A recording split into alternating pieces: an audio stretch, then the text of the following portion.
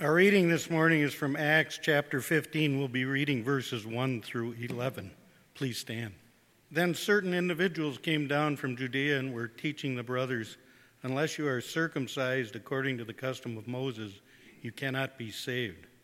And after Paul and Barnabas had no small dissension and debate with them, Paul and Barnabas and some of the others were appointed to go to Jerusalem to discuss this question with the apostles and the elders. So they were sent on their way by the church, and as they passed through both Phoenicia and Samaria, they reported the conversion of the Gentiles and brought great joy to all the believers. When they came to Jerusalem, they were welcomed by the church and the apostles and the elders, and they reported all that God had done with them. But some believers who belonged to the sect of the Pharisees stood up and said, "It is necessary for them to be circumcised and ordered to keep the law of Moses." The apostles and the elders met together to consider this matter. After there had been much debate, Peter stood up and said to them, "My brothers, you know that in the early days God made a choice among you, that I should be the one through whom the Gentiles would hear the message of the good news and become believers. And God, who knows the human heart, testified to them by giving them the Holy Spirit, just as he did to us. And in cleansing their hearts by faith, he has made no distinction between them and us. Now therefore, why are you putting God to the test by placing on the neck of the disciples a yoke that neither our ancestors nor we have been able to bear? On the contrary, we believe that we will be saved through the grace of the Lord Jesus, just as they will." The word of our Lord. Let us pray. Gracious and loving God, stir up your holy power this day and come. Send your Spirit into our hearts, our minds, our souls, and our ears, that we might hear a word for us today anew, and that we too might then live out that which we believe. In Christ's name we pray. Amen. I had the honor and privilege this week of attending two separate funerals that have taken place in my immediate community. And both of these funerals and what happened in them cut me to the core. In fact, pastors will often tell you, go to the funeral, go to the funeral. Do not miss the opportunity to go to the funeral. On one hand, I can see how that might sound morbid. On the other hand, there are so many important things that happen. And one of the things that always happens for me at funerals is that it gets right down to the heart of the matter. And the heart of the matter in our text today is this: we believe that we will be saved through the grace of Jesus, just as they will. Let me tell you about these two funerals that I went to this week. The first was for Richard Grimsrud, and my parents will know Richard Grimsrud. His wife, Karen, was the organist at the church at Mount Olivet Lutheran Church in Plymouth, Minnesota, where I grew up. And one of the things that was so wonderful to go back to Mount Olivet Lutheran Church in Plymouth, Minnesota, is that it looks on the outside exactly like it did when I was a kid. And so parking in the parking lot and on this beautiful spring summer day, walking up into the entrance to the church, it looked just like it did when I left like 30 years ago. And what washed over me, walking in the doors of that church, seeing the old sanctuary, is being reminded how much I felt loved there just to be myself. I was washed with a wave of memories of all of the people that inhabited that building, that when I was such a piano-playing, golfing, kind of dorky, nerdy high school student, all let me be who I was. There was Brent, my youth director, Pastor Bob, Pastor Karen, Pastor Keith Fries, who was the senior pastor, who was an insurance salesman turned preacher, which was awesome. And my memory of him was when he retired and the congregation got him a Miata, and he drove away with the convertible top down in this little red Miata with his bald head sticking out. And I remembered Richard Grimsrud's family at Easter, Karen playing the organ and the Grimsrud family brass, Mom on the organ, and the three boys, Eric, Kent, and Chad, playing trumpet and trombone and filling the sanctuary with sounds on Easter morning. I also remembered that their mom died 7 years ago, and one of the brothers just 2 years after that. As I walked into the building, there were people sitting in the pews because I was late who I immediately recognized. Lori Idem was there, Julie Sohn was there, Chad Grimsrud, one of the sons, of course, was there, Tiffany and Joy. And they all gave me that knowing look, like they look at you when you walk into your church that you haven't been to since you were a kid. And they look at you. And I caught Chad's eye as he walked in the funeral procession for his father.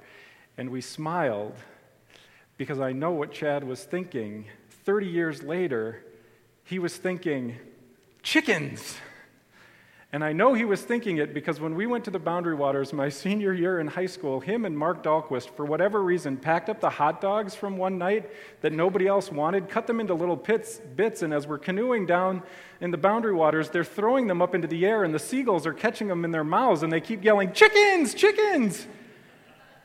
I have no idea why. In that adolescent boy joy of doing something silly that makes no sense, Chad looked at me and smiled. It was grace and welcome, and there were no barriers between any of us for anything. At funerals and walking into your own home congregation, you sense the fullness of the finality and fragility of life, and suddenly, nothing else matters. All of the pretenses that you walk around with in life fall away because what's important is to be loved. The sense and the weight of the silliness of all our divisions simply drop away because we admit that we are in bondage to sin and death, and nobody can free themselves. It brings you to the heart of the matter so quick. We believe that we will be saved through the grace of Jesus just as they will and everyone else. I sat down in the pew in the back of this familiar place with these familiar people and the familiar sounds of the organ playing, and I breathed an enormous sigh of heavenly comfort and relief. The second funeral that I went to this week was for Chris, a 22-year-old son of Pastor Melissa Melnick. Pastor Melissa is the lead pastor for Tapestry Ministries, a ministry that you and I have walked alongside and helped to support for the last year. The funeral for the 22-year-old University of Minnesota student who slipped and fell into the river was at Central Lutheran. And as you might imagine, it was packed full. And it was such an amazing and grace-filled service. It was bilingual in both English and in Spanish. And like so many people at so many funerals, when I looked out, it was so incredibly diverse because there were all these people who were gathered together who, frankly, I probably wouldn't sit down next to in normal, regular, everyday life. I was, of course, sitting there like I'm supposed to in a suit and tie, sitting right there in the middle of Central Lutheran. And as I looked just right in my sight line, right to the pulpit, was a guy who was as big as a house and had a mohawk that was twice the size of what Mr. T ever had in his life. He would have been both jealous and envious. This guy was huge. And I couldn't help but see his just perfectly shaved head and the mohawk. And then he had on a white shirt and a blue blazer. I mean, the guy could have been a stockbroker for all I know, but he looked like a wrestler. And then, off to the side, walking in sort of late, was an African-American woman who was all of about 5'1" and had a hat on that was just about as big as she was. And the hat and her outfit were as black as night. A participant in Tapestry Ministries, she was dressed to mourn. And you could see on her face the anguish of walking in the church. One of the pastors who led the service was bilingual, and I'm sure he was somewhere from Latin America, and the way he pronounced every word was just amazing. In both English and in Spanish, every word I felt had the enormous weight of saying them in the context of the death of a 22-year-old beloved son. I felt like every word he spoke was both grief and comfort. And the whole mess of it all was beautiful. It felt like the kingdom of God had finally come to earth. All of the barriers and divisions were gone. I'm going to tell this story about Pastor Melissa, and it's a little bit out of school, but I'm going to risk it because I think it's important. One of the things about Pastor Melissa is that she has an incredibly unique, I think, perspective on life. One of the things that human beings do, we all do it, all people of all colors and creeds, politics, nationalities, ethnicities, or whatever, we all create boundaries around us to keep us safe. And some of them are actually good and necessary. But sometimes those boundaries that were once helpful are no longer, and they become problems. Pastor Melissa has an incredible sensitivity to this that I just simply don't. I am so thankful for her perspective and her sensitivities on life and what makes for people coming in and makes for people not being let into community. In her blog that she's been writing, which you have to go read, she wrote a page just before the funeral called Frequently Asked Questions about her own son's funeral. Because Melissa knows that some of the people that come and experience worship and gracious welcome at Tapestry wouldn't set foot in our congregation because they don't look like us, they don't sound like us, they don't think like us. And Melissa is highly aware of it. She wrote in this frequently asked questions page, what to wear? What's a visitation, and why in the world would you ever come and see that? What are all of the elements of the worship service? And this is the one that just hit me and cut me to the core because it describes it so beautifully. She says, not everything that you hear on this day will make sense to you, but trust that everything we're doing is done in the promise that God knows and loves us. It is the heart of the matter. It is grace-filled welcome. And the thing that I so appreciate about Pastor Melissa is that she doesn't brashly or angrily knock down any of those boundaries that we've created in love, but instead, she gently opens doors in them so that everybody stays safe, but everybody is still welcome to come on in.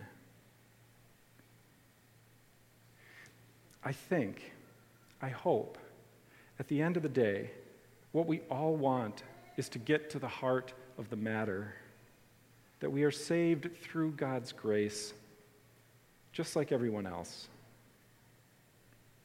Ultimately, in this strange story in Acts, this is the answer to the question that the disciples are debating about.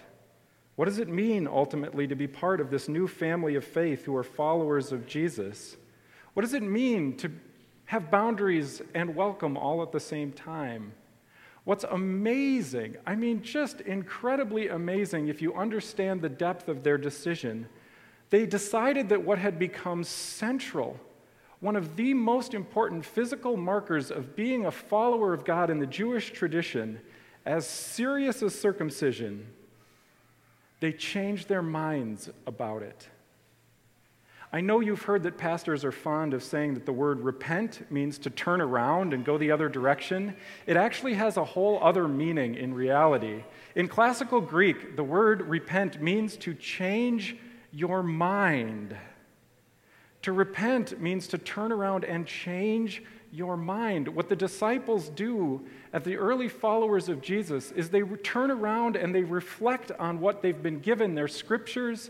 They listen to one another in prayerful conversation and remember what happened to each of them in God's Spirit, and they change their mind. In fact, they turn around and get back to what was always the center. Jesus allows them to see what was the heart of the matter: grace, kindness, compassion, and forgiveness.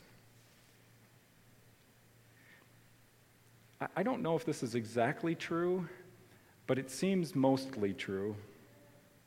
It strikes me that war and violence and anger and division and hate, and especially arguments where we cling so tightly to our own narrow perspective, both change and affect us and the world around us.